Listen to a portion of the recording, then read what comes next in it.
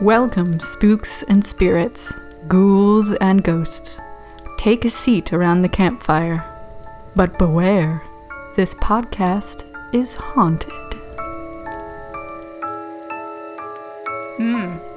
Yes. Oh, all right. So it is a sunny sun. Nope, it's not. It is the opposite of rainy that. as hell. It is rainy. I hope. Well, I don't know if y'all hear some pitter patters in the background. Just know that is some natural atmosphere that we're adding in.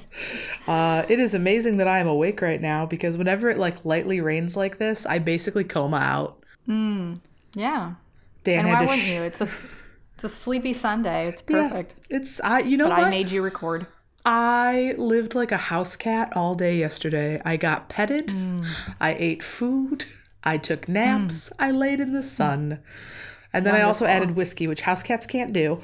But Right. I had a lovely catnip, time. maybe just like substitute, like substances. Absolutely. Yeah. I was living my very best life yesterday. That's very good. I was picking out my future housewife robe to lounge around the house in. So that's a very good feeling. Peak quarantine. Just put an order in for that today, maybe. Well, so perfect. we're just fully embracing home life, which is good. I think that's a good state for us. Should we just get right into it? So I want to say right up front, I'm so excited that we're finally doing this subject. I have been pushing for it for 4 years. Have you? I mean, gently. I was like, Unbeknownst what to me. about circuses? Could we do circuses? Circuses are on my list. How about circuses? Yeah, I guess I was just like not really into it. And then I started. I've never been a circus person. Like I don't really enjoy going to circuses. But yeah, I started looking into it and actually it's really fucking fascinating. And I'm really Circuses are excited. so cool. And if you don't like them for political reasons, I kind of get it. For like animal rights issues. But circuses themselves, if you look at the history of circuses, if you like musical theater, which we all do, then you probably like stage shows generally. Like you would like vaudeville, right? And what is vaudeville but like a circus that's inside? That's all. I mean, I still don't personally like circuses for reasons that I think will become very apparent when I'm telling my story. But the history of it is very interesting. Super interesting. So, I am pro circus, actually, especially human circuses like Cirque du Soleil. I think the performers are so cool and they think of things that we're not going to think of. I love magicians. How do I say this? Don't ever tell me how you do a magic trick. I want to see the magic trick and I want to be amazed. I want to believe in magic. Leave me alone. I want to know how it's done. No, see, it spoils it. Just let me I'm just curious. Yeah, I'm curious too. I'm going to try and imagine it. And my imaginings include fucking magic. No, okay. I mean, that's fun. It is. I believe that the world should be a little more beautiful and magical and sparkly and spangly.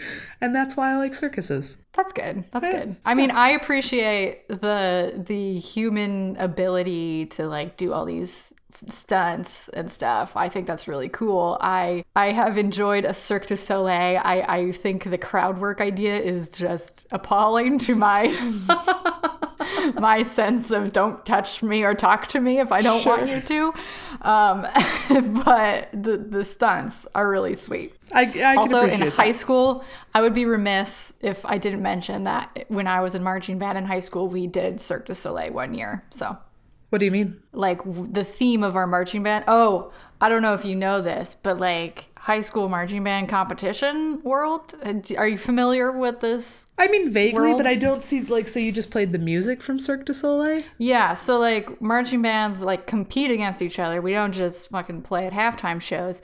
And so you have like a show that you're doing, and so it has a theme and you pick music from that theme, and then you do like design the entire show around it. So like we did Cirque du Soleil, so we picked music from, Cirque du Soleil, and then like me being in the color guard dressed in this ridiculous looking purple unitard that was skin tight everywhere. And it was like painted with all these crazy designs, and we wore wigs and painted our faces, and then we just like acted a fool out on the field. And it was really fun. It was my favorite show. That sounds cool. Did you guys have like gymnasts and stuff like doing tricks, or? Well, we had some people who were a little more talented than me, doing some pseudo stunts. And then we had like, you know, the hamster wheel thing that they have in Cirque du Soleil? Yeah. Where like one person stands like, you know, the Vitruvian Man. Is that what it's called? Yeah. Leonardo da Vinci. Yeah. Uh-huh. And they like stood in the wheel and like people like wheeled them around the field. That's kind of fun. Okay. Yeah. Yeah. That was basically the extent of it. We were in high school. Sure. No, I can appreciate that. I think that actually sounds really fun. And I bet you that was hugely enjoyable. It was.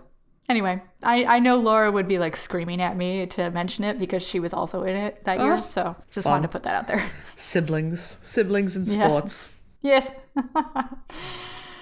So let's talk about circuses, huh? Yes. I'm sorry. Okay. I got too excited. Yes. I love circuses. Okay. Yes. And they're Okay, so spooky, and you guys are going to fucking love this episode. Yeah, there's so much going on. I'm starting, right? I just already forgot. Yeah. Okay. So I'm going to start out telling you a little bit about the history of circuses, but I want to mention my sources up top, like I do. I'm actually really, really proud of my sources this week. I found an amazing article that's really like a review of a PBS documentary, and the documentary is called The Circus. Didn't see it, but I read the article. That counts. And it was published in the National Endowment for the Humanities website. So this is fucking legit. It's called The American Circus in All Its Glory, and it's written by Joseph Bottom and Justin L. Blessinger. And we're just supposed to let that go and like not be I'm just children gonna let about that the ride. fact. Mm-hmm. Okay. All right. Very good. Yep. It's No. technically spelled Bottun. So, but I don't know if that's better, actually. I don't know if it is better. It's fine. It's fine. It's fine. I'm so sorry. I'm so sorry, Joseph. You deserve better than us. Yeah. My next source is an article that was posted in AmericanHauntingsInc.com. Fun. And it is called Death Under the Big Top, A Haunted History of the Hartford Circus Fire. That's right. Spoiler alert. We're gonna get into that. And it's from a book that is called And Hell Followed With It by Troy Taylor and Renee? It's not spelled like Renee, but I don't know, Cruz. How's it spelled? Here we go. Rene. Oh yeah, that's how you spell Renee. Yeah, but usually there's like two E's and an accent aigu. Because that would be for a female as opposed to a male. Renee is a dude. Oh. It's the French. Do you remember season 1 of True Blood? Renee? The bad guy? No, I don't. Have you seen season 1 of True Blood? No. Jeff, this is my quarantine gift to you. You're going to watch True Blood, and you're going to fucking love it. We'll see about that. Watch the first 4 seasons. Let everything else go. Okay. Anyway, you were saying. Okay, so I wanted to know where circuses came from. Let me tell you. They came from Europe. So there was like, so you think of like Roman circus, like Brandon circuses. Yes. Right? From ancient Rome. That's like kind of related, but it's not like the circuses that we think of today. That took like a long time to develop. So in the 18th century, there were like large stadiums that were designed to teach like horsemanship. Like they would have like a ring because it's like the easiest way to get a horse to like run around at a consistent like, you know, speed, and it has like centrifugal force, and it's like good for showing off riding. So you can show, so they would have like a large ring, and they'd have someone riding a horse around it, and then they'd show off like different like techniques and that kind of thing. Then they started introducing stadiums with 3 rings so that they could show even more people, you know, different horses. Like they'd have a horse in each ring and blah blah blah.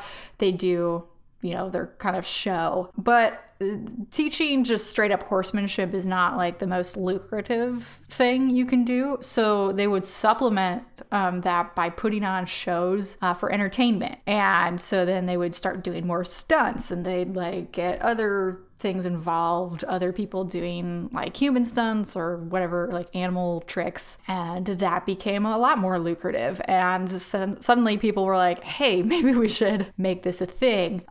So British equestrian Philip Astley, I don't know if he's related to Rick, is... He's credited as the father of the modern circus. And this was in like the late 1700s, but it moved on. He was also active in the early 1800s. He's mentioned in Jane Austen's novel Emma, apparently. I have not read that book, so I'm not just read it, but I don't remember them talking about circuses at all. I think there was like a mention, from what I read, it was like mentioned like, oh, they went to Astley's thing. Oh, or something. Yeah. Which probably most people would be like, sure, what the heck is that? Yeah, but this is what it was. It doesn't really offer any context, as I recall. You're just like, oh, okay, just like somebody's house. Cool. Yeah, Jane Austen is like, you know him. It's Everybody Philip Astley. Yeah, apparently he was just so well known at that time that she could just put that in a throwaway line and everyone would be like, sure. So now you know. So he had an employee, Charles Hughes, who started a rival circus. And then Hughes had an employee named John Bill Ricketts, who brought circuses to Philadelphia in the 1790s. And that's how they came to America.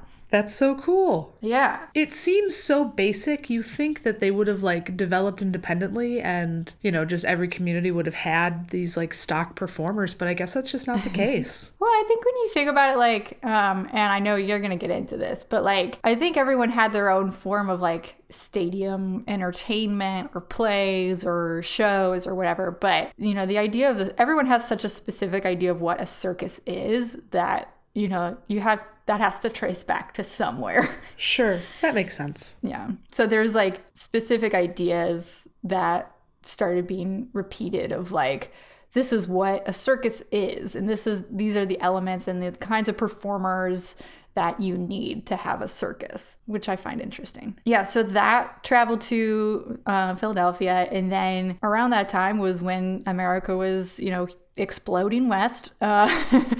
Through various means, various and nefarious means. And so everyone was traveling out west. We had wagon trails and eventually trains connected the entire country. And that really fueled the idea of the traveling circus because performers realized that they could make more money if they traveled to a town, set up for a few days, and was a limited run show, and then they'd just pack up and move to the next town. And so that's where it really, grew into its own, and like people started, putting together their own wagon train that was specifically owned by the company, and then eventually you have like the mile-long train that was owned by Barnum and Bailey, and then they used the big canvas tents because they traveled easily and packed up quickly. And that's where you get big top tents and company-owned trains. So, and that is basically where we got the heyday of the American circus. Do we have an era that we consider the heyday of the American circus? That is a good question. I would say probably the latter half of the 19th century through the first half of the 20th century. So like 1850 to 1950. I would probably agree with that those 100 years. Mm-hmm. Yeah, and obviously like things changed a lot over that time period, but like that's kind of, roughly the time period we're talking about. Absolutely. So most of you are familiar with P.T. Barnum. You know him. Everyone knows him. There's a movie about him that I refuse to watch for various reasons. What are those various reasons? Okay, so first of all, I don't know. I'm not like intimately acquainted with the life of P.T. Barnum, but what I do know is that he was kind of a dick. Yeah. And I believe there's a pretty good episode of The Dollop about him. I think I have listened to it, and it's like he's fucking wild, and I just don't really support the idea of a whole movie just like making him look like some swell guy. And I'm just like, no, I think that's fair. The movie itself, I definitely hold separate from the life of P.T. Barnum, but I knew going into this that P.T. Barnum was a monster. Yeah. P.T. Barnum he's a bad guy, but the music is good and the performances are great, and you are missing out on a really good movie musical. So I think you're wrong there. I just feel like on the whole, it has a very loose hold on reality and accuracy, and I just don't support that. Oh, so you're never going to watch Wicked or... Wicked is a completely made up fantasy. It's not like based on a true story. This is I don't think they ever claim that this is based on a true story. Oh, okay. Well, I mean, as long as people know that. I just feel like people are watching that movie and being like, oh my god, P.T. Barnum, he like accepted all of the like weirdos in the world and made a family. And they regularly are like, dude, you're being a dick. Okay, good. Because he was a dick. You're wrong. You're wrong, and it bothers me. All right. You've passed judgment without even seeing it nor listening to it. And aware. Jennifer, for that, you shall stand in your wrongness, be judged as wrong. You are missing out on a good show. All right. But anyway, we are in agreement that the real historical character of P.T. Barnum was straight trash. Yeah. He was kind of a monster. Like, he would take it. Yeah, he would take in all these people who were laughed at by society, and he would just like set them up to be professionally laughed at by society and make money off of them. Yes. But like, you can't deny, I guess, that he was like a really good capitalist. He was really good at putting together, a great show for people and taking advantage of people in the most lucrative way. Yeah. So he had a main rival at first called, who's named Adam Forepaugh. I doubt anyone's heard of him because he wasn't as good at doing that, the same kind of thing. Sure. So he kind of just went off into obscurity. But then he also had another rival, James Anthony Bailey, who some of you might be like, wait a minute. Wait a second. He was publicly Barnum's rival for years. But they were secretly partners. So this I think, tells you a little bit about Barnum, that he was willing to kind of like put on this act for society, be like, oh my God, we're such rivals. But really, like, they were working together behind the scenes. Sure. In true capitalist form, to just really like milk their rivalry for all it was worth. But eventually they did fully partner up, and Barnum like left his, circus to Bailey, and it became Barnum and Bailey's. And then Bailey died in 1906, and then the business was acquired by the Ringling Brothers. Yay! The Ringling Brothers. Yeah. I have to explain just for a second that I love the Ringling Brothers because they are a Wisconsin brand. Yes. And so they have my lifelong devotion. Good old Midwest. Go ahead. Yeah. So it became the Ringling Brothers Barnum and Bailey Circus, which is a fucking mouthful. But well worth it. It's a name as long as their train. And they lasted until 2017 when they were finally done in by low ticket sales. So this is, okay. We've discussed, we've briefly touched on or alluded to my feelings about circuses. And I just really wanted to know, like, what is the appeal of circuses? What makes them what they are? What was that secret sauce that Barnum discovered? Because when you think about circuses, they are just like a really weird concept. It's family friendly, but it's also like has this element of the creepy, and it's just, I don't know. So I found this, this is from the article, The American Circus in All Its Glory, and it had this just really, really good explanation of what was like so unique and special about circuses that I'm just going to straight up read it to you because it's written so well that I was trying to paraphrase it, and I was like, I'm just gonna quote it. So. Yeah. Why reinvent the wheel? Yeah, so this is a direct quote. They say, the circus was always a bifurcated place. Family entertainment seasoned with a smidgen of the forbidden and the abhorrent. There is a vicarious suggestion of impending disaster, with the flying Wallendas building human pyramids in the air, a titillating hint of the flesh with women in tights parading in the center ring, and peep shows tucked away in the corner of the fairway. A touch of the grotesque, a splash of the garish, a hint of the criminal. Part of P.T. Barnum's genius was to sand off some of the rougher edges. Seeking to improve the reputation of circuses, he promoted his menageries and grotesqueries as educational opportunities. He lined up ministers to praise the circus as wholesome entertainment rather than immoral indulgence and idleness. He advertised his hiring of Pinkerton detectives to assure circus goers that they would not be pickpocketed. But the other part of P.T. Barnum's genius was not to sand off too much. He still made a fortune from the dwarfism of Tom Thumb. He still had bearded ladies and conjoined twins. He kept the danger of trapeze artists working without a net and animal tamers with wild beasts. Through all of his innovations, he preserved something of the strangeness of the circus, something of the alien and the exotic. So, like, that really touches on how, like, it is, like, that's what's successful about circuses, is that it was advertised as, like, family fun, and, like, people would go on a Sunday afternoon, and like, it was a family outing, but there was always this element of, like, risque, like, and danger and wild animals, and part of the draw of it was that they were dangerous, and you'll see exactly how much later on. But like, I thought that was a really interesting way to describe it. That is actually interesting, and the big word that I have for when I'm talking about circuses is dissonance. I have it all over all my pages here, and that's exactly what you're describing, is this this yin yang experience of being a little bit seedy but also very wholesome, and dangerous, but also very safe. And these are seasoned professionals. And I think that is a very valid criticism, but also a really good sales point. Like, maybe that's one of the things that I like about it so much, is like, these things could go wrong.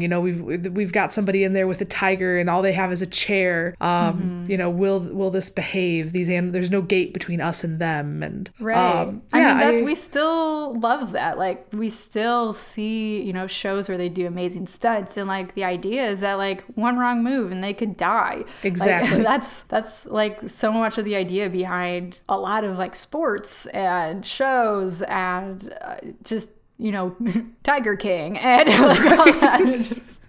Right. No, absolutely. I think it's these kind of stories that and actions that we're interested in watching are why humans were in the gladiator pits too. Like, why did the Colosseum fill up on the weekends to watch these people? Well, the weekends, there was no weekend back then. They just happened all the time. What is a weekend? Right. Oh, thank you, Dowager Countess. So I can appreciate why that makes you uncomfortable, but I can also appreciate why it makes people like me be like, yes, take me to that. To be sure, like, I enjoy it to a certain extent. And I, like, as we get on later, I'll explain exactly kind of like where that enjoyment ends for me. But like, I am with you there. Like, I do love seeing people do amazing tricks and things. I just, when they start, being in unsafe environments. Is it too much anxiety? Like, well, it's a little bit of that, but it's also just like, I don't enjoy the idea of exploiting people. Like, all the ideas of the sideshows, and like, I know that there was like this really, like, Barnum put people on display, and I know that, like, to a certain extent, that was probably the best life that they could have. But also, it was, the entire thing was getting people to pay to gawk at them. And that's what I start getting very uncomfortable with. So I know very few of you have, like, seen my body. But if we had been living if we were magically in the 1920s or the 1890s, my best life probably would have been as, like, the world's largest woman in a sideshow. So I'm going to reference a Game of Thrones quote, wear what you are like armor, and then no one can hurt you with it. Right. Yeah. I think there's something to that. And I can also appreciate how, Jen, you want society to be better. Same. Yeah. But I'll tell you for free, when I go out into the world, grocery shopping or whatever, I'm still getting gawked at, but I'm not making profit on it. Yeah. I guess I was like, well, you might as well. Right. I may as well. You're fine. Now you owe me a penny, motherfuckers. Right. I guess, like, my issue is, like, Barnum would be making more money off of you. Oh yes. Yeah. Oh, for sure. That's a problem. Yeah. He would have to go. Like, I think I'd be, I don't know. It's just, yeah, it is a horrible part of society that, like, people love to gawk at, like, The people that they unusual. deem to be strange and unusual. Yeah. And, like, I guess, yeah, if as long as you're making money off of it, like, chase that bread, like, get it. But That's I right. also don't Bread want, is the like, secret. I also just, like, don't want someone else to be making money off of it. I love that about you. That's why we're friends. Like, we're like Yeah. real life friends because you're going to make the world a better place. I hope so. I'm just gonna try to yell at them until they are better. That's my You're problem. going to yell them It's like, better. And I believe that you could and that you should. And you're the only one who should even be trying. my problem is that I just, like, I have no patience for, like, calmly explaining to people why they should be empathetic. I'm just like, be better. Just do it. No, Just do it, you fucking assholes. So I do want to point out something that surprises me about what you've been saying, like your light criticism so far. You haven't said shit about clowns. Oh my god. That's me. I've just been saving it. Normally it's people when I come across people who don't like circuses, their number one thing is, no man, I can't do clowns. I can't do clowns. I can't do it. I'm gonna tell you something. I can't do clowns. And this, I think, like, we've discussed this a little bit before as we were preparing for this, but, like, my entire life, I have deeply, deeply distrusted anyone in a costume that I can't see. I feel the exact same way. I think we've touched on this on the show before. I am uncomfortable with clowns. I am significantly more uncomfortable with people who are, like, in mascot costumes. So, like, so Bernie the Brewer in Milwaukee is he's got a large foam head and kind of like a human body, and you know he's part of the scene at a Brewer game, and he's fantastic. Yeah. He's got a slide every time we get a homer. He goes down the slide. It's great. I like Bernie the Brewer over there, like away from me. The closer they get to me, the more likely I feel like my anxiety just triples, and I feel like I have to throat punch somebody. I totally understand you. I want to say the one, and I need to ask you your opinion on this. Gritty. What is your opinion on Gritty? I've never been in the same room as Gritty, so Gritty's fine with me. Yeah, okay. So I've never been in the same room as Gritty either. I just follow Gritty on Twitter, and I gotta say, I would die for Gritty. Okay. Gritty's the only thing that can keep us together as a nation. Like, I'm convinced of this. Gritty will unite us all. God bless Gritty. In Gritty And I'm we not stand. kidding. You know what? I enjoy him as a cultural touchstone of the time. If he ever comes near me, though, like physically near my human actual body, I'm gonna have to throat punch him and kick him in the dick. Like, I can't. I think that's fair. So my whole thing, and it sounds like this is your whole thing too, is we know that there's a human under there, and we want to be able to pick that person out of a lineup. Yes. Yeah. I just, like, even as a little kid, I didn't understand how these other fucking idiots could possibly think that was the real Elmo. Like, what? Like, you see Elmo as a cartoon on your screen. What makes you think that 6 foot tall, large, furry thing is the real fucking Elmo? I knew it was someone in a costume, and I knew that I couldn't see them, and I didn't trust them. Yeah, I think that's fair. I will say, though, that the people who are clowns, and it is like, I don't know. I always feel bad for kind of distrusting clowns, because I know that people who are clowns tend to not be monsters. Like, they just want to make the world laugh. And there are so many, like, really good-hearted, and, like, okay, I to be fair, I feel the same way about mall Santas, and I know that there's, like, a whole society of mall Santas that are just, like, really beautiful humans who just want to make children happy. Yeah, and like give some faith. Yeah, and the same thing is true with clowns, and there's like clown schools and stuff, and it's like a really big thing, and I really respect that, but also I still don't trust it. Okay, so let's talk about why you probably don't trust it. Some of the reasons that we don't trust it can be laid right at the feet of Stephen King. Fucking here we are again, Stephen King. Stephen King, we love you, but man, you really messed clowns up, and it's not very cool to the clowns who are still trying to make a living these days. So Stephen King popularized the story of Pennywise the clown, who was an evil demon sent to prey upon everybody's worst fears. And it was such a very popular story, and then a popular movie brought to life by the great Tim Curry, that people are now more familiar with the concept of an evil clown than the concept of a good clown, it feels like. But I have to ask you, like, how did Stephen King just like land on clowns? Because he didn't invent this. Right. No. I think that, and mind you, I have not, I'm spitballing here based on time periods. We haven't asked him. Right. I wasn't like, dear Stephen, it's your friend Kate Reed. No, so I'm pretty sure that he was inspired by the story of John Wayne Gacy. So, yeah. Well, I don't need to tell you guys this. We all know who John Wayne Gacy is. But for the uninitiated, John Wayne Gacy was a prolific serial killer who was operating in Illinois and kind of the Midwest generally, I think, but mostly Illinois. It was definitely Illinois, and is the subject of one of the best and greatest Sufjan Stevens songs of all time. Shut up. What are you talking about? You don't know about this? Okay, so I'm going to out myself. Yeah, I've seen Sufjan Stevens in concert, but I don't like... Right? Yeah, he's fantastic. His music isn't really in my sing-along range, and so I don't listen to a lot of him because I have to be able to like sing along. Like the original soft boy indie musician. And he's from Holland, right? Like he's local. He's from Michigan. He went to college at Hope College, so like a little bit I have to hate him. But why? Because Hope is Calvin's main rival, obviously. You don't know about the legendary school rivalry of Hope and Calvin. Isn't Calvin just Hope without money? Oh, fuck you. I'm sorry. That was a low blow. I really did not think about you guys as being rivals. I would have thought you would have been like nice to each other because you're all weirdly religious together. Well, that's true. But we have to find someone who like knows about us, and Hope does.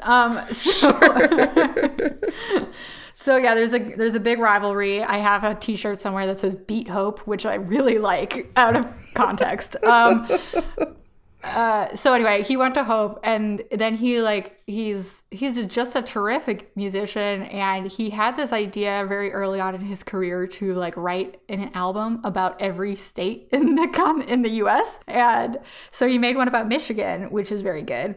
And then he made one about Illinois, and then he stopped. Because Illinois will suck all the life out of you. I understand. Yeah, he got to Illinois, and then he was like, actually, maybe I'm done. So he wrote like a very good song about Chicago that is probably most people, if they know any song by Sufjan Stevens, they know Chicago. The instrumental version is like in a movie. I forget which one. Cool. But also on that album, he wrote a song about John Wayne Gacy, and it's like the most like calm indie song ever, but he's just like singing about like this guy who murdered like 27 kids. Yeah, but like he sings it from like he sings it as like a kind of an allegory of like original sin of like, yeah, he did all this terrible stuff, but like we all sin. I'm just like, oh my god, it's legit a great song, and we talked about it in our Calvin orientation because of course we did. Guys, we're gonna have a link to that in our show notes, I guess, so that I can listen to it. What the? It's a great song. All right, well, getting us back on track. Yeah. So John Wayne Gacy was a performing clown. He was also a politician, which I think says a lot more about him than being a clown. I think so too. So he murdered many children, ages I think 11 to 16. And he was a monster. He was a legitimate monster. All boys. Yeah. I believe he molested them as well. So he was finally put to death in 1994. I remember that. And he was the clown killer. And so that idea that something that should have been that dissonance, the word of the day is dissonance, that something that should be friendly and joyful and funny turning into something so dark and nefarious and openly evil is kind of where Stephen King, I assume, got the idea for Pennywise. Right, because it was published like right after he was caught or something, wasn't it? Or like Right. Yes. something. I believe he was caught. Gosh, let me flip through my notes really quick. So Gacy operated between 1972 and 1978. He sexually assaulted and killed more than 35 young men in the Chicago area. He even told the cops who arrested him, clowns can get away with murder. But Gacy didn't get away with God. it. He was found guilty on 33 counts of murder and was executed in 1994. That quote comes directly from The History and Psychology of Clowns Being Scary by Linda Rodriguez McRobbie, and that is from Smithsonian Magazine. SmithsonianMag.com. Look at us. I know, we're real professionals today. So Gacy changed the face of clowns, and then Stephen King made it so popular and omnipresent that it's hard for real clowns who are like genuinely good people, by and large, to get work that isn't, bound up in people screaming. Yeah. And do you want to know a fun fact about John Wayne Gacy when he was in jail? It's not so fun. It's kind of horrifying. Like, Sure. so much like our pal Hitler. John Wayne Gacy God, liked that's to quite paint. that's quite the segue. I'm sorry, is. what did you just say? John Wayne Gacy liked to paint, and when he was in jail, he made all these paintings of clowns, I think, and people who shouldn't. I don't understand this part of society. I am a huge fan of true crime.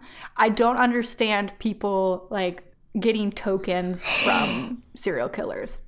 Did But there people were buy people John who- Wayne Gacy's paintings?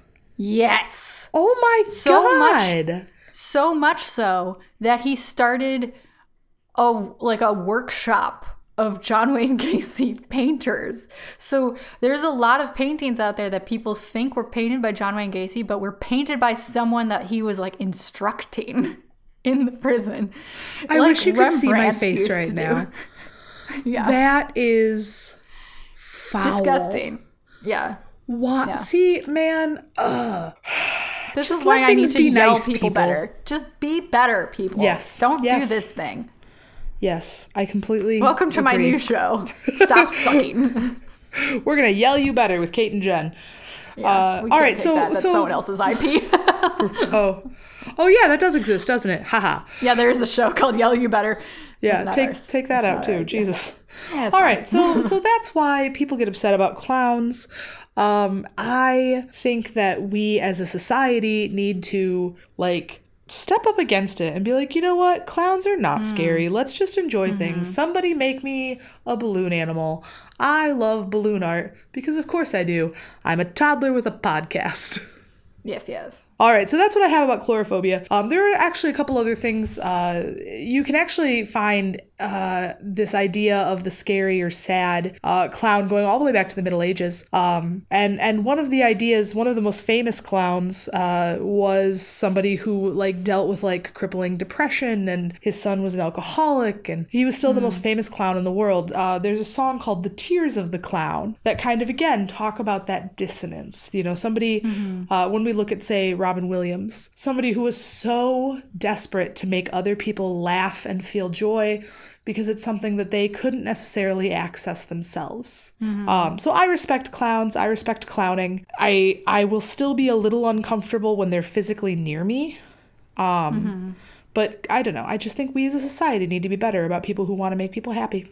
That's all. Well, okay, there is also a deeper history of clowns being distrustful. The idea that where did we get the idea of people dressing that way? That's what I was also wondering when I was looking into the history of circuses, is where did we get the aesthetic of clowns? So that goes all the way back to the Renaissance. That is part of Commedia dell'arte, which was an Italian circus, really. Right. You wouldn't recognize it as the circus that we know today, but it is a type of circus. So wearing this very exaggerated face paint created archetypes of characters that they could take from town to town and be pretty instantly understood. So that extreme face paint, sometimes all white with the black spots, it just kind of established somebody as part of a carnival character, and it became the shorthand for being a clown worldwide. Right, but some of those characters in those original Italian plays like they were untrustworthy characters. Right. So, there was kind of like that kind of running below the surface of like, here's this person who paints their face and you don't know exactly who they are and they're playing tricks on you. Yes. And that was like baked in to the English tradition. And like, it was an Englishman who originated the like what we think of as the modern clown, because I guess circuses are English in origin, which is funny. But yeah, that it like turned from this like Italian like trickster harlequin to like the English like guy. I don't have his name written down, but and then that was brought, it's Grimaldi?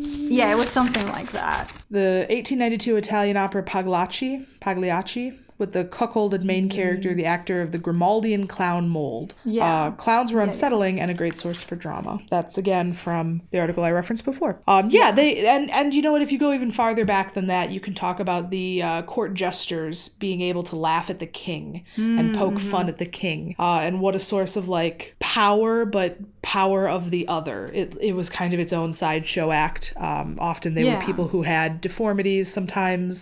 So yeah, it's a whole thing. This it is trying to take your anxieties and capitalize on them for a laugh, not unlike humor like The Office does today. Right. Yeah. Just your anxieties were different back then. Man. Yeah. Yeah, So, I think for that, it was like a lot of like the anxiety over like class divides.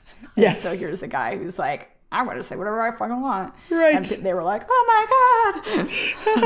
the rest of us would have been murdered.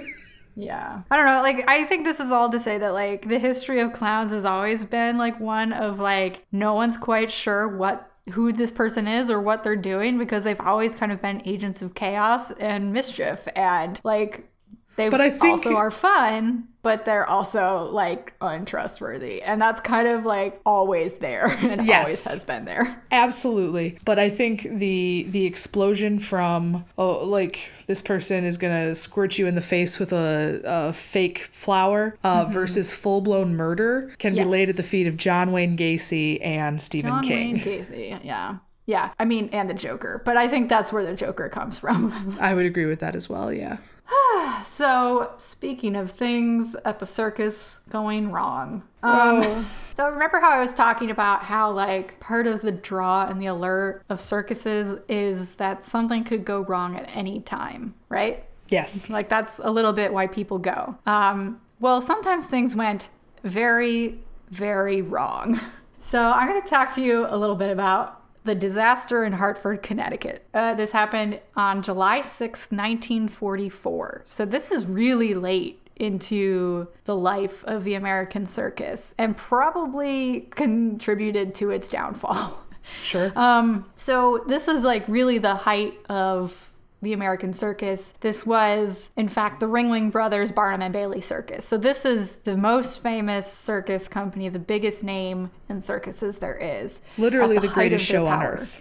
Yes. It is literally the greatest show on earth. So this was also right in the midst of World War II. And so it's a hot day in July and they're in Hartford and it's, people trying to escape their troubles and worries about the world war that is happening. Right. And so the circus rolls to town and, everyone wants to go because it's a circus. So they held a special matinee performance in Hartford on the Barber Street Fairgrounds, for those of you who know where that is. They were supposed to have arrived the night before and, in fact, had sold tickets to a show the night before, July 6th. But unfortunately, they had been delayed, and so they didn't get there in time. And so they offered those people who would have gone that night before tickets to a matinee show. And so it was attended by hundreds of mothers, children, and grandparents. And they got there hours before it arrived, even though it was a swelteringly hot day. They had, a fair set up on the grounds, and so there were hot dogs and cotton candy and rides and sideshows. This is like your perfect Americana summer afternoon, basically. And it's, days after July 4th. This is like the most American scene you can think of. Finally, they were led into the tent while the band played the Star Spangled Banner. They were let into the big top, as they called the huge canvas tent.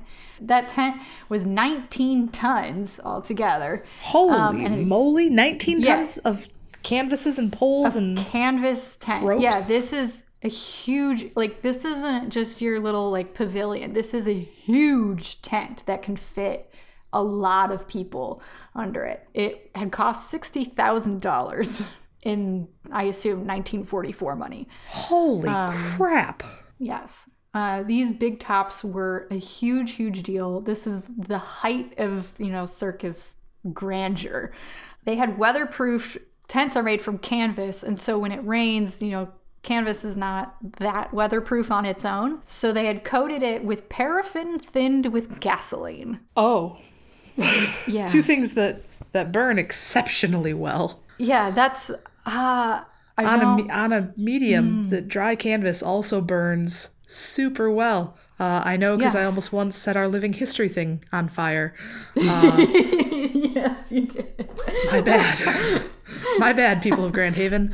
Okay. This is a recipe for disaster. Yeah, so that's, I don't know why they didn't use wax. But wax. Well, that's what paraffin is. Wax is highly flammable. Yeah. That's true. So, I mean, that's what they had. That's what was the option back then. It's not like they had vinyl, right? Like. Yeah, that's important to remember is like this. Yeah, that's what they had. So that's what they did.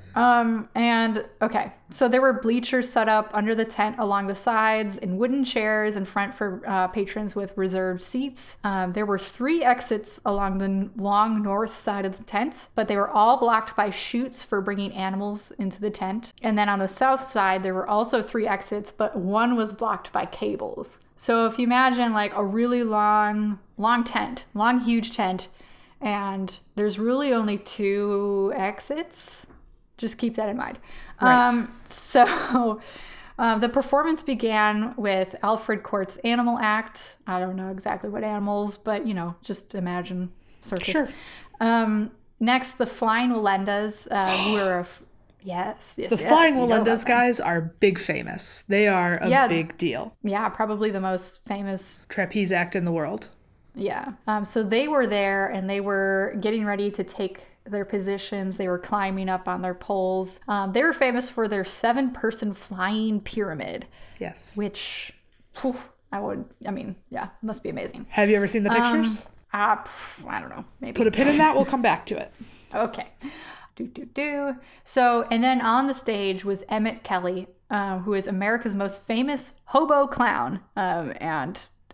There's been debate about the word hobo, but I'm going to use it because they used it. It was a type of clown act. This isn't, we're not addressing this word to be derogatory. It was a type of clown act. That's what it was. Yeah.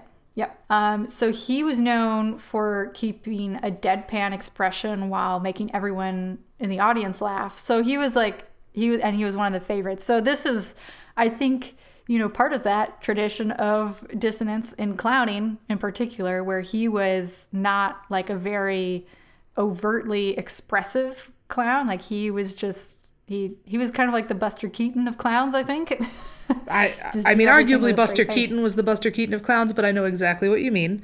Yes. Yes. Also, everybody take a drink every time we say the word dissonance. Finish your first beer, grab a second beer, pause the show, come back. Because I think we're going to keep using that word. Yeah. So he was performing, and there was an on-duty Hartford police officer who was standing near the entrance of the tent and saw a spot of flame, quote, no bigger than a cigarette burn. And is that what did somebody start this with a cigarette? I will come back to that. Okay. So he saw this and kind of like realized what was going on, but it was very small. Slowly the flame traveled up the canvas wall, increasing in size. Someone in the crowd saw it and yelled fire, but it didn't really seem to make much of an impact at the moment. Most of the audience and performers were still unaware as the Wallendas were about to start their act. Suddenly, Merle Evans, who was the band leader, he saw the fire around the same time as the policeman saw it and immediately led the band into a lively rendition of Stars and Stripes Forever, which, if you No, circuses. It was the song that was traditionally used in the circus to warn performers and circus employees that something was wrong. So they would never play that song unless there was something wrong happening. Can you imagine having been like a worker there? Maybe you're a concessionaire, somebody who is selling popcorn or individual bags of cotton candy and just having like putting on a smile and welcoming people, and the show's going on, everything's going well, it's a hot day, and you hear that song. Like your blood would run ice cold. Yep, that's exactly what I was thinking. It's like, and okay, sorry, I didn't think I was going to mention that word so many times, but like, again, that song, Stars and Stripes Forever, is a very upbeat and like kind of happy song. Yes. And yet the dissonance of that, it just represents disaster or like something wrong happening. And so it was very much this kind of like misdirection thing of like, everyone stay happy, but we're just going to quickly deal with this thing. Like there's just something about that. The show must go on. If there's a way that they can keep things under control and stop, the thousands of people who are present from panicking, then that's what they have to do from a responsibility standpoint. Yeah, it's very like, I think every kind of performance like thing, like everyone who's done like performing knows that there's just like an element of like crowd control and like communication that is big in the theater too, of people have like their ways of communicating that won't alarm the crowd because they need the crowd to like be calm and orderly. If you've ever read Tina Fey's book Bossy Pants, she talks about how she goes on a cruise for her honeymoon and there's some sort of emergency. And all she hears over the sound before she watches all of these people, all of these actors and boat people spring to freakish attention is bravo, bravo, bravo. Yes. Yeah. And like how many bravos was like how big of a disaster this was. Yeah. So again, there's, amazing. Bravo is supposed to be like a congratulatory, oh, yay, bravissimo, bravo. But that's also the like code. Yes. Like alpha. Bravo. So like, I mean, yeah, I don't know why Bravo's picked for the B, but like that is like the letter code. Absolutely. And I don't think every band or circus would have used Stars and Stripes Forever, but there would have been a code. When you work for retail, different companies, if there's like a suspected shoplifter in an aisle, clean up an aisle 6. Nothing is actually dirty in aisle 6. They're telling you to go watch a shoplifter for some stores. Man, I love codes. We should look into that more.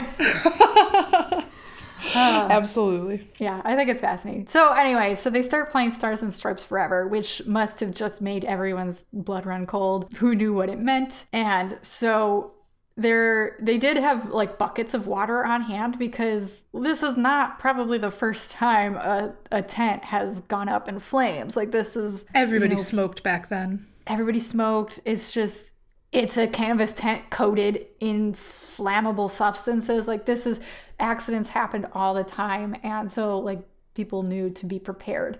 So someone immediately began throwing buckets of water on the fire. Animal trainers tried to hurry the wild animals out of the ring. Wild animals, though, are wild animals, and so they're not predictable. And unfortunately, there were 2 leopards who were reluctant to leave, and they lost valuable time having to turn a water hose on them in order to get them out of the exit, like to get them towards the exit chutes. The Wallendas quickly descended from their perch and rushed to safety, and still there was people in the audience who didn't know what the music meant, and they were watching people like suddenly start moving very quickly, and they were trying to like piece together what was going on, but eventually people started seeing the fire and saw what was happening, but they didn't know, like they still didn't really know how much to panic because, like I said, like things happened, and, so people had gotten prepared for it over time. And so they saw the staff like rushing to, attention, and they thought, okay, maybe, they have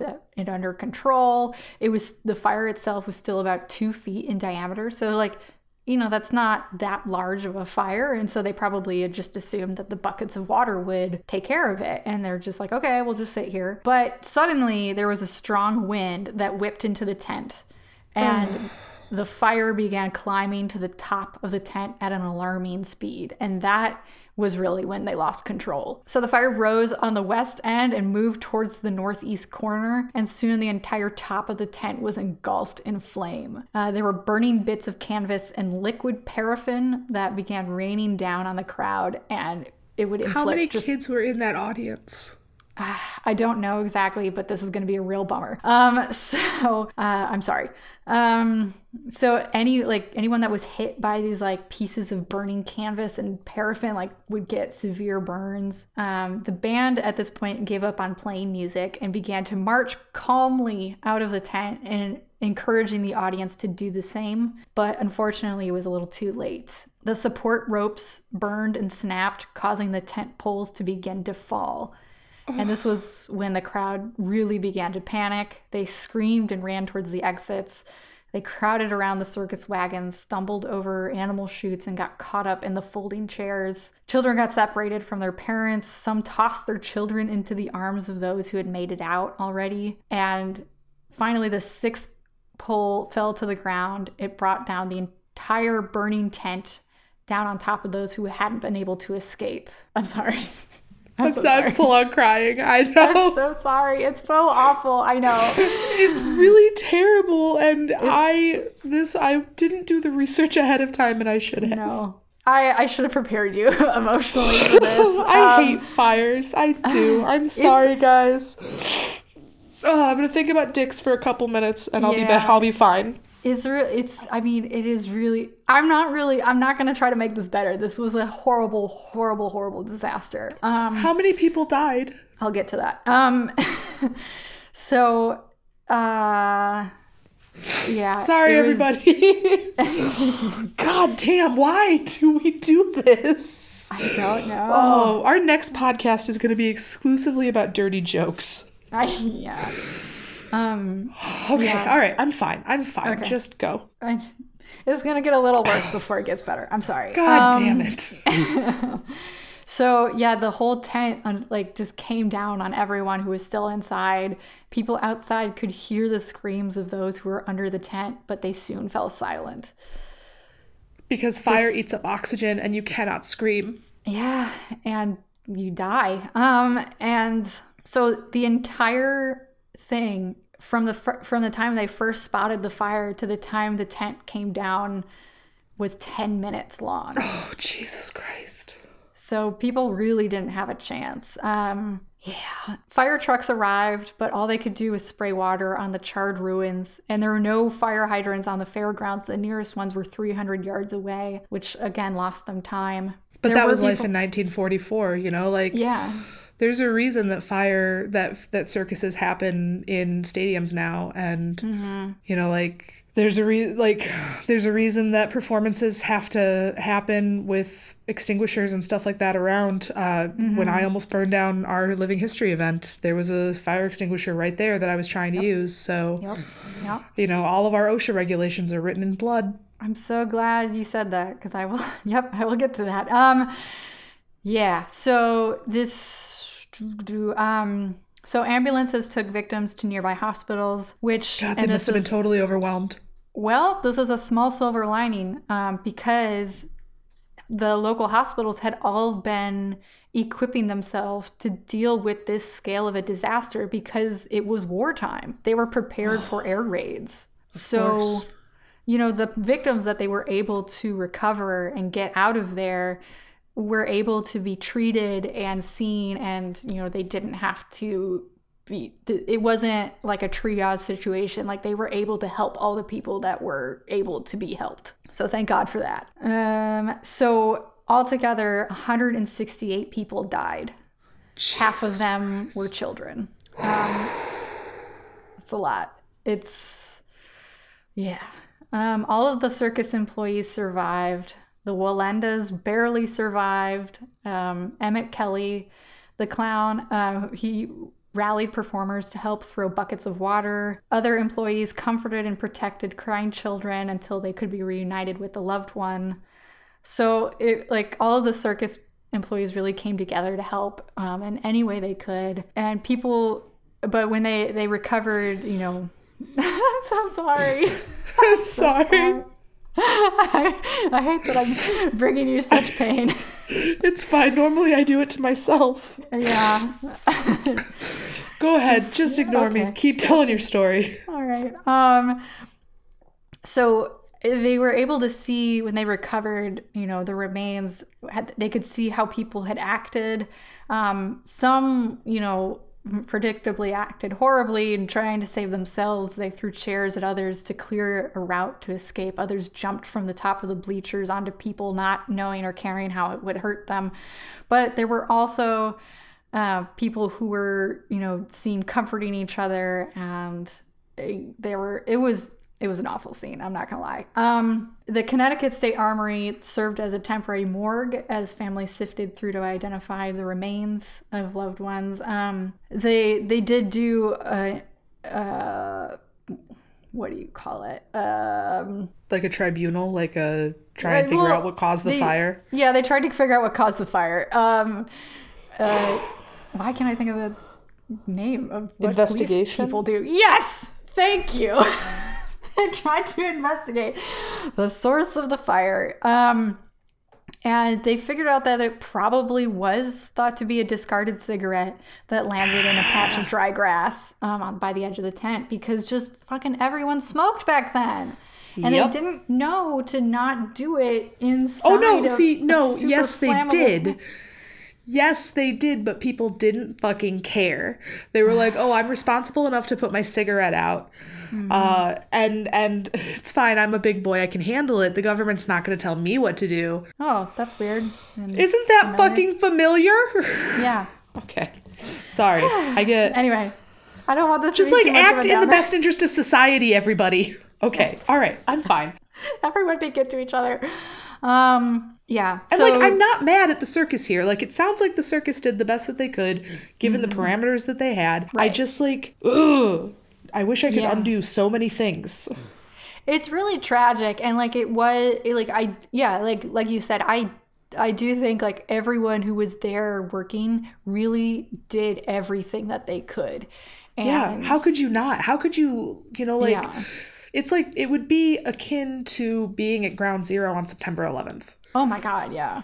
Everybody would try and help. You would just do whatever you could within your power, even if all that was in your power was handing somebody a bottle of water. Like, exactly. Mm-hmm. I think we like as my heart humans...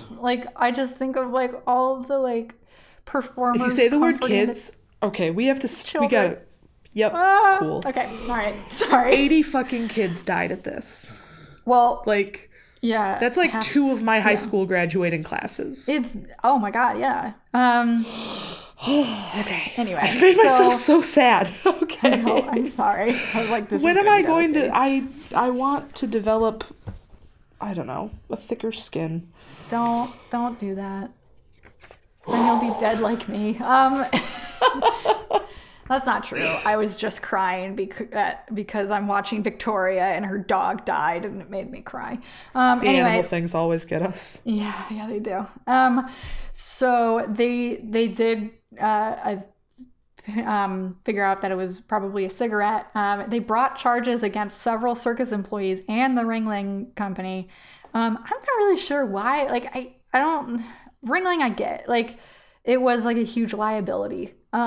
But like at the same time, I don't really blame the employees, so I don't know. But I mean, at the same time, I think when we have these tragedies, somebody has to be blamed. Someone has to be blamed.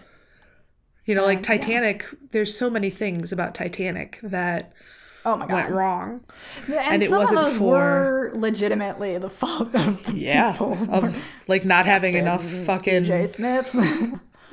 Right. Well, okay, so so not having enough lifeboats, that's a White Star Line problem. Yes. But and the White Star Line was taken to trial for it. Yes, and they changed that. And then there was a thing. Suddenly we're talking about Titanic. But it's our safe place. This is where we go. This is back to Titanic. They also didn't have binoculars, but that was just some random fluke of they changed staff when they got to Cherbourg, and someone just walked off the ship with the binoculars. That wasn't That wasn't anyone purposely being malicious or negligent. Like, they meant to have binoculars. They just... Exactly. You know? And then, like, but the part about ignoring all the iceberg warnings, I'm like, oh, God. Okay. Right. Yeah. But there was even mitigating factors in that where it's just, okay, I don't want to make this about Titanic more than it has to be, but... But the same ideas apply, that we're looking for someone, you know, we're faced with this, you know, just incredible tragedy, and it is our instinct to find someone to point at. And sometimes there is responsibility to be borne, I think and sometimes there isn't. I think there was like a level of responsibility, but most of it was just a horrible, horrible tragedy. But the legal claims against Ringling did total nearly $4 million at the end of the day, which is a lot of money in that time. And the story, of course, captured the attention of the entire nation. It was in the top 10 stories reported by the Associated Press that year, and the only one of those stories that wasn't about the war. So this was like big, big news. Yeah. And it was the worst circus disaster in history. I guess, thankfully, like, things didn't get worse than that. True. So, you know, how many shows did all of the different circuses, you know, everybody thinks that, you know, like Barnum, Bailey, Ringling are like the only circuses, and that's simply not the case. God. There are a lot of independent circuses that are still in operation today. When Ringling went out of business in 2017, not everybody else went out of business. But that's how much of a big name Ringling was. So where was I going with that point? It could have been a lot worse, maybe. I guess. It could have been a lot worse, and they learned from this and made things safer, as we're always seeking to do. So in Hartford, flags flew at half-mast for weeks. Funeral parlors had to hold funerals at 15-minute intervals, and nearly every family in Hartford had been affected. And people to this day, like, still, you know, feel the effects of it. I'm sure so many people have a relation that, you know, died or knew someone who died. Like, this was a big deal in Hartford. And so now the site of the disaster has some stories attached to it. Oh. Yeah. This is a ghost story podcast, after all. I'm not here to just break your heart. Oh, good. I'm glad that there's another side to this coin. Yeah. And that side is ghosts.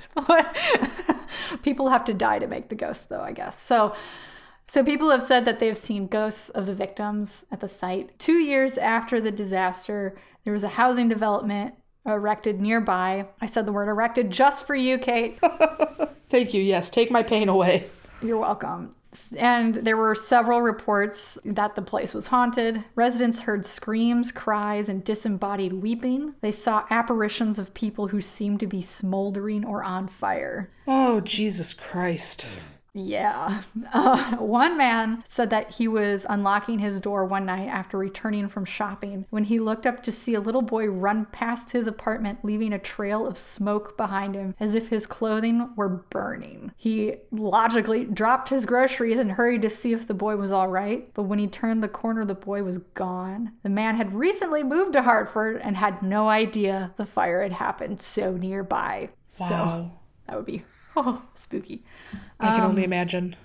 Yeah. Years later, the housing project was torn down and a school was built on the same site, because that's a great idea. That's a bad idea. Yeah. It was plagued by stories of hauntings, and it was widely accepted that the hauntings were from the victims of the fire. There is a memorial to the victims, but people still say that the ghosts remain. So following this disaster, of course, there's kind of like a clamoring for, you know, this to never happen again. And that is kind of the story of all of history, is like disaster happens and then we try to figure out how to not make it happen again. So smartly cited OSHA, I don't know what it stands for, but the like... Occupational Safety and Health Administration. Thank you. Okay, so the person who wrote the article about circuses kind of summed it up saying, with OSHA laws and mandatory liability insurance, the culture demanded safety in a show whose business was the unsafe. With the sexual revolution and the rise of easy pornography, women in tights on horses ceased to seem transgressive, and with the shrinking of the world, African animals no longer appeared exotic. With the information economy and of the internet, P.T. Barnum's brand of outrageous hoaxes was too easily debunked. With the rise of animal rights activism, the parades of elephants and caged cats were increasingly banned. So I think that really gets to kind of like my criticisms of circuses in general, which is that it is like at its height and like its highest power, it is inherently unsafe. And not to be like boring, like, ooh, everything needs to be sanitized and safe, but like people's lives were on the line every time they performed. And so most of the time it was fine, but the times where it wasn't, it went wrong the worst way it can go wrong. Right. And so like this disaster just shows you like this was a really kind of risky thing, and that's where the excitement comes from. But it can also be, you know, a huge, huge disaster. And so I guess like I'm the boring person who's like, I don't want people to die. I don't know. Right. I don't think that makes you boring. I think it makes you less of a rube than me. I put my trust in the performers to not need the net. I put my trust in the concessionaires and the people who put this on to keep us safe. And, you know, I think history has proven both of us right.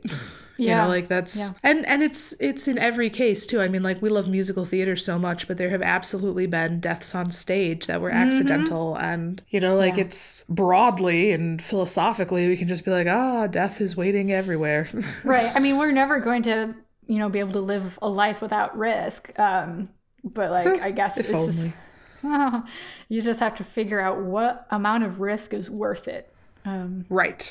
So. And how much you're willing to be aware of that risk and still look, you know? How risky you're willing to live. Yeah. So that's what I have. You know what's not risky? What? Libraries. God, I love a library. Oh my God. Let's take Unless you're in the Library of Alexandria. Okay, now we've made me sad again. I'm sorry. All right. So as we were preparing for this, again, Ringling is a Wisconsin brand, and Ringling was born in Baraboo, Wisconsin, which is very close to the Wisconsin Dells. The Wisconsin Dells are kind of a, how do I say this? They're a big tourist town. So like the world's largest water park, Noah's Ark, is in Wisconsin Dells. And there's... It's cool. It's fun. If you've never been, you should totally go. I live for Noah's Ark. There's some really great stuff to be enjoyed in that area. But one of them is Circus World, which is the kind of Ringling and circuses generally museum. It's one of the largest, in fact, I believe it is the world's largest source of American circus history. And I was able to reach out to them and kind of get some of their facts and history. Which is amazing. I just like never think to reach out to people because I just assume that nobody wants to talk to me. Like, I'm really proud of you. I think part of it is that I knew that they were there. Yeah. So I grew up in Wisconsin, and this sort of stuff is important. So I was able to reach out to Jennifer Kronk, who's the curator of circus history there. Amazing. What a job title. And so we emailed back and forth a little bit, and she set up a call between herself, their archivist, Peter Schrake, who the archivist at the Robert L. Parkinson Library and Research Center there in Baraboo. And they also involved their director, Scott O'Donnell. Oh my God. I know. I was really nervous at first getting them all on the phone. I was like, oh, they're going to yell at me. They're going to be like, don't ever bother us with this again. So listen, we talk about ghosts. It's fine. We swear a lot. Are you cool with that? We swear so much. Yeah. And so I went into this phone call really nervous, but they were actually the most like generous and just like enthusiastic speakers. I especially enjoyed speaking with Scott O'Donnell, who's had the most fascinating life. He started as a clown. He's been in circuses his whole life. In fact, the circus that they portray in Big Fish, which is one of my favorite movies and books. It was actually his circus. So like he's been on the set with Tim Burton. Amazing. Also, right? I'm so sorry cool. for what we said about clowns. I don't really take it back, but I'm sorry. He's absolutely who I had in mind when I was like, no man, I stand a clown. I respect his work and I respect him. And I think that's because you were able to peel back the paint there and be like, oh, there's a safe person underneath. Yes. You know, like, and that's, I don't think even I've had this picture in my head now of a person who is a clown. And I think my issue has always been on a conceptual level with clowns. Yes. Like, it's not individualized at all. I just have always wondered why we do this.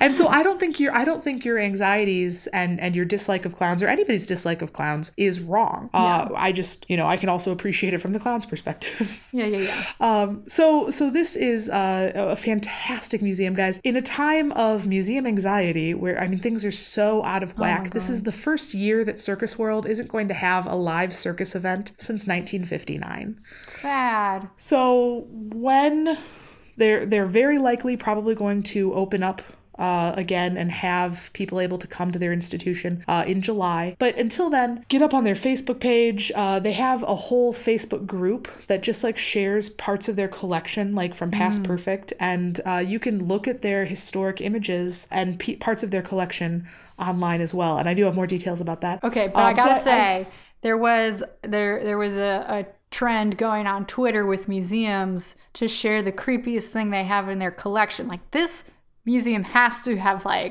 one, right?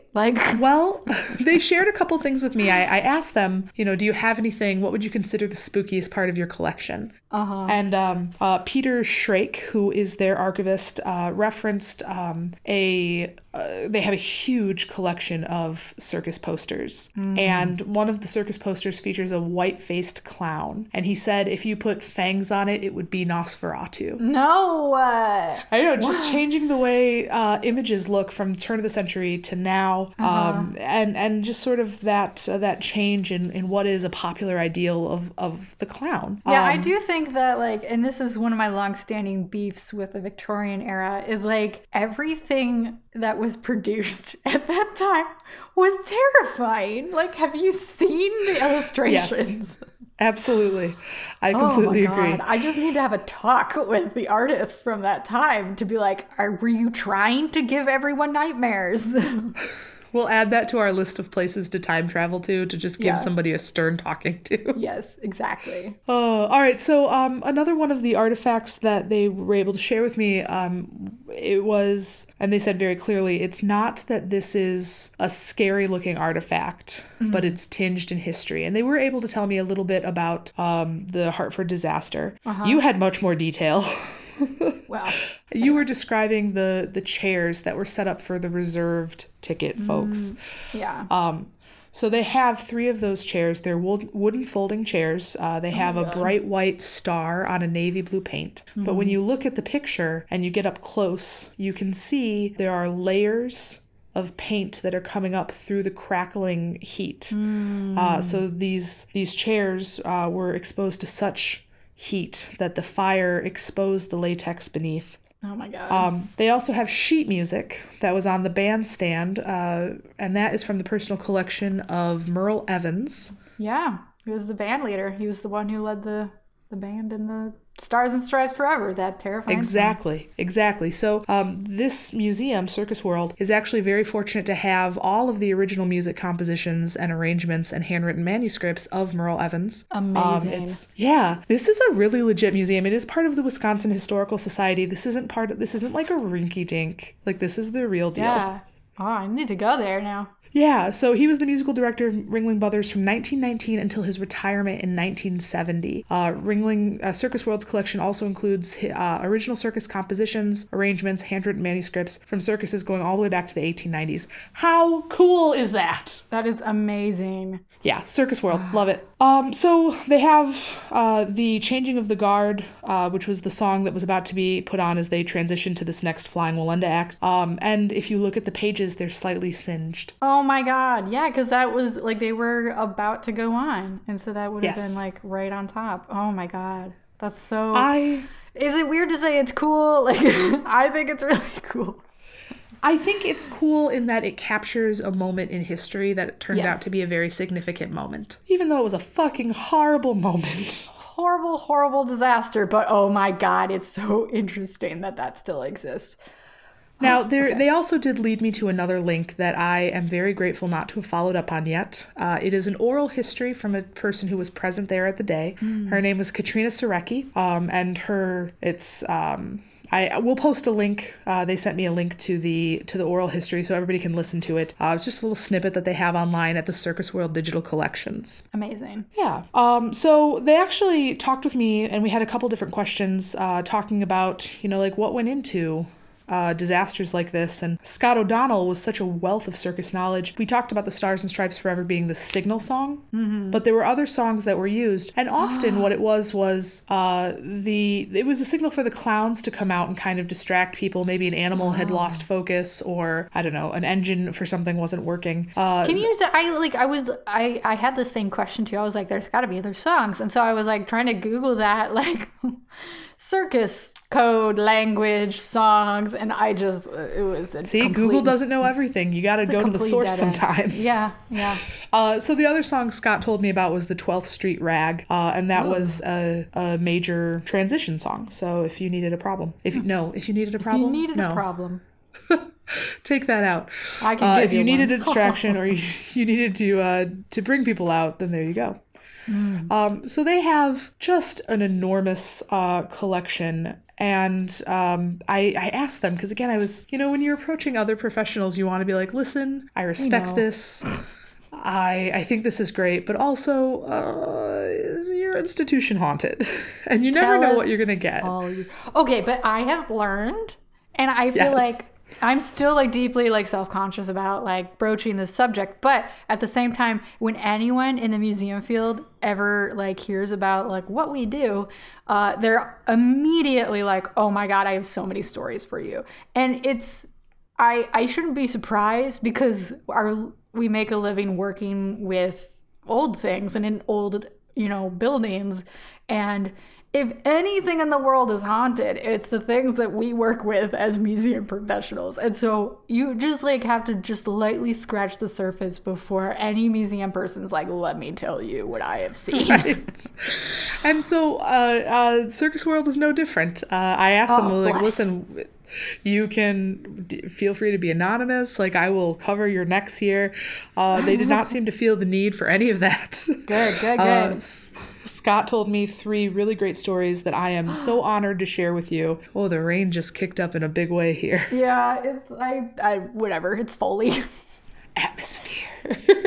Yeah. So I asked, is your building haunted? Do you they're in this, it's a historic building in relatively close to downtown Baraboo. Can you imagine a haunted circus themed building surrounded by pictures of clowns?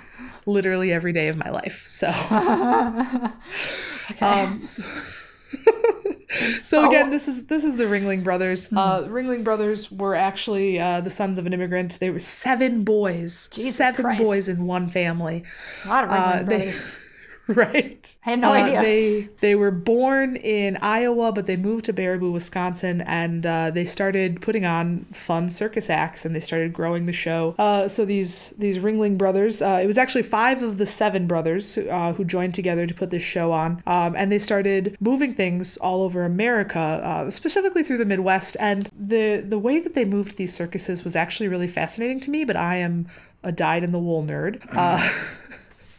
So in 1884, when they really started getting, they formed the Ringling Brothers Circus. It grew to the point where they actually needed 600 different draft horses just to pull the show from place to place. And if you are ever blessed enough to go to Circus World, they have many of these beautiful, brightly painted wagons that showed off the different circus acts, like the animals in the cages. And it was back, before they switched to trains, everything was limited by the time and the distance that 600 draft horses could load and move a show. So they were geographically limited. They were limited by popularity of distances. Eventually, they got a rail line. And you referenced their mile-long train. That's not a joke. They had a mile-long train that they used all the way up until 2017. I was like, well, wouldn't they have been on buses by then, right? Oh my God. No, it was always by train, a mile long. Their tents sat up to 12,000 people. Jesus and Christ. The train, being on the train, meant that they could go nationwide, and there wasn't a single state that didn't get to see a Ringling Brothers show. Oh my God. That's amazing. In that mile-long train, you had your performers, your concessionaires, your animals, and you had this, somebody had to think up the logistics of it. Like, where do you get water? Where do you dump waste? How do you get fuel? I cannot imagine the level of project management required to, like, that's like feeding an army. Exactly. It makes me dizzy to think about. So I just wanted to talk about, again, the Ringlings and why it was just really cool and important, and I really love circuses. So, you probably want to hear some haunted tales, though. Yeah, please do. This is what I'm here for. This is why I agreed to this. Again, everybody, please visit Circus World online. They're doing daily videos that are super cute. They did a whole limerick day, and I actually laughed at some of the limericks. It was so fun. So also support all of your local museums right now, please. Yes, if you can find a museum to like and interact with on Facebook, please do it. We have a social responsibility to keep these institutions going. So again, I asked them hey, you're in this kind of historic space. Do you think your building is haunted? Scott O'Donnell jumps right in and he was like, yeah, there's definitely an active presence. Oh my God. To those who feel like they're open to it, but there's also have been a lot of converts over time, people who weren't open to it, who got to experience things. I want to go there now. So the thing that he experienced personally was a repeated instance. He was, let's see. Gosh, I didn't write down years here. I'm sorry, Scott. But basically, there was the Library and Research Center used to be a brewery, and there was an active site, the Baraboo Inn, and the Baraboo Inn is a very haunted place. It's been on a lot of Travel Channel shows, people will have heard of it. And so what was happening, he would regularly get woken up because the police are saying, oh, hey, the alarms are going off at your institution. Classic. Yeah, that actually happens a lot. Or at least it's one of the more... Yeah, the sirens go off and you have to be like, all right, what's moving around? So what he and the police were discovering is that whenever the same sirens for motion detection went off at the Baraboo Inn, 17 minutes later, they would go off at the Library and Research Center. What? It's almost as if something was leaving the Baraboo Inn and going to the brewery. Does it take 17 minutes to walk between them? I think it must. Oh my God. So, and it's not like, again, this is a Wisconsin Historical Society museum. They don't have a rinky-dink security system that's prone to bugs and error. Something is happening. Bugs. But if it's consistently 17 minutes later, exactly, from the same, that is not, a spider. That is right. It's exactly that. So he and the police were able to work out that, hey, something's happening here. He also relayed to me stories from their grounds facility director, who is a large 6-foot man. Yes. Not easy to unnerve. I love facilities, guys. They're the best. Yeah, they are. They're the fucking bedrock of museums, honestly. Yeah. Those in the front desk people. Oh God! Are the legs none of them an are paid enough, and the security men, security people, because there are. Why do I need to be sexist? Oh my God! Okay. Yes, they all deserve a raise. So in the Ringling Barn, they actually had all of the housed equestrian. All of their horses were there, as well as a performance ring for practicing. That's still on the grounds of Circus World today. The grounds of Circus World also, guys, are pretty expansive. This is not a museum you can see in an hour, so plan for that. So he experienced 2 different incidents. So first, one that gave me goosebumps when they relayed this story to me. As he was walking through, kind of doing nighttime checks, shutting everything down, a dark shadowed figure wearing a boater fedora, outlined clear as day, comes through the wall that used to be coming from the tack room. Oh my God, I am gleeful right now. I completely understand. Oh my God. So the second time, there was a puddle in front of a sliding door that when it rained, there would be puddles, Yeah. So he's getting ready to mop this up and he sees through the puddle a track of high heel boots. So like a lady's small like triangle toe and a thick heel like it would have been in the 1920s, I would imagine. Oh my God, the spookiest kind of footprint. Oh. And of course those evaporated pretty quickly. And then finally he was expecting a contractor one day, and he was out, working, and he heard the front door bang open, and he shouted out from another part of the building, "Hey, are you here?" And somebody responded, "Oh yeah, I'm here." Not too much later, he gets a call on his cell phone. Oh no. It's the contractor he thought was in the building saying, "Hey, I'm running an hour late. Can you come let me in?" Fuck. No. Who responded, Jen? No. Who is there? Oh my God. This is the one I want to end on. This is, I think, a very beautiful ghost story, and I think it's the right note to end on. So do you have anything else to say? No. Other than I am delighted by this whole episode. I knew you would be. I'm so sorry I doubted you. Thank you. So on the grounds, they have a wagon restoration center. And they, like I said, they've maintained a live circus there since 1959. But it's the Wagon Restoration Center now. It used to be like a circus space back in the day. And there was a very famous woman. She was a Polish tiger trainer. And during the middle, while she was on the grounds, there was a bad thunderstorm, big lightning. Kind of like right now? There was a huge of lightning. And then she said everything stood still in this bright light of the flash. And in the light of the flash, she could see all sorts of shadows going in and out, outlines of people who were, milling about, setting up tents. And they were all in period dressed. When the lightning crashed again and the light went away, they were gone. Oh my God. Isn't that the most beautiful thing you've ever heard? Oh. And also, do you have goosebumps? Because I have goosebumps. Oh my God. Yeah. So ladies and gentlemen, please do everything you can to support our friends at Circus World. Yes. I'm deadly serious. I joined their Facebook group. I've been interacting with their posts online because they're fun. It's just a good time. So show your support. Check out their online digital collection. We will have links to that so you can see some of the artifacts that we were talking about today. And I'm so glad we discussed this, even though it broke my heart a little bit. Yeah. Oh man, what? This is just, I guess, why was I surprised? But there's just so much going on. I'm going to ride high on my smugness all day because I really have been pushing for this one for 4 years. So I'm really glad we finally got it. Yeah, that was amazing. This might be the new episode that I recommended that people listen to. Yeah, Christ. Well, that was so amazing. We have to just end it there. Because I can't. Oh my gosh, I need to just recover from this. It's I feel like now we're very much tooting our own horn, but I don't it's the content. It's not. I was really happy with this one too. It made me happy to speak with other museum professionals and to also feel something. So I hope everybody enjoyed this as much as we enjoyed making it.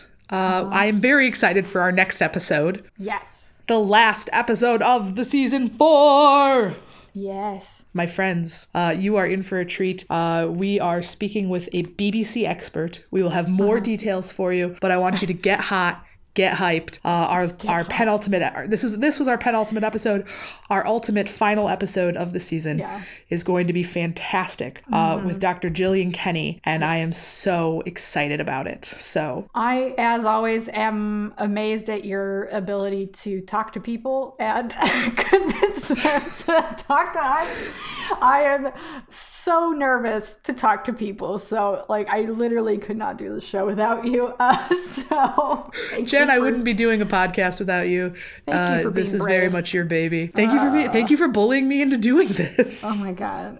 We have one new patron to thank. Thank you so much to Robin for supporting us on Patreon. If you want to see what we're up to on Patreon, you can find us at patreon.com/thispodcastishaunted. We'll be putting up monthly videos throughout our hiatus, so don't worry, we're not going to abandon you. And we were just talking about some plans for that. I think it's going to be fun. And if you want to find us on social media, you can find our stuff in the description. You can find our Facebook discussion group. It is This Podcast is Haunted discussion group. The happiest corner of the internet. Yeah, so that is... We'll see you guys in a fortnight. That'll do it, yeah. In the meantime, Stay spooky, motherfuckers.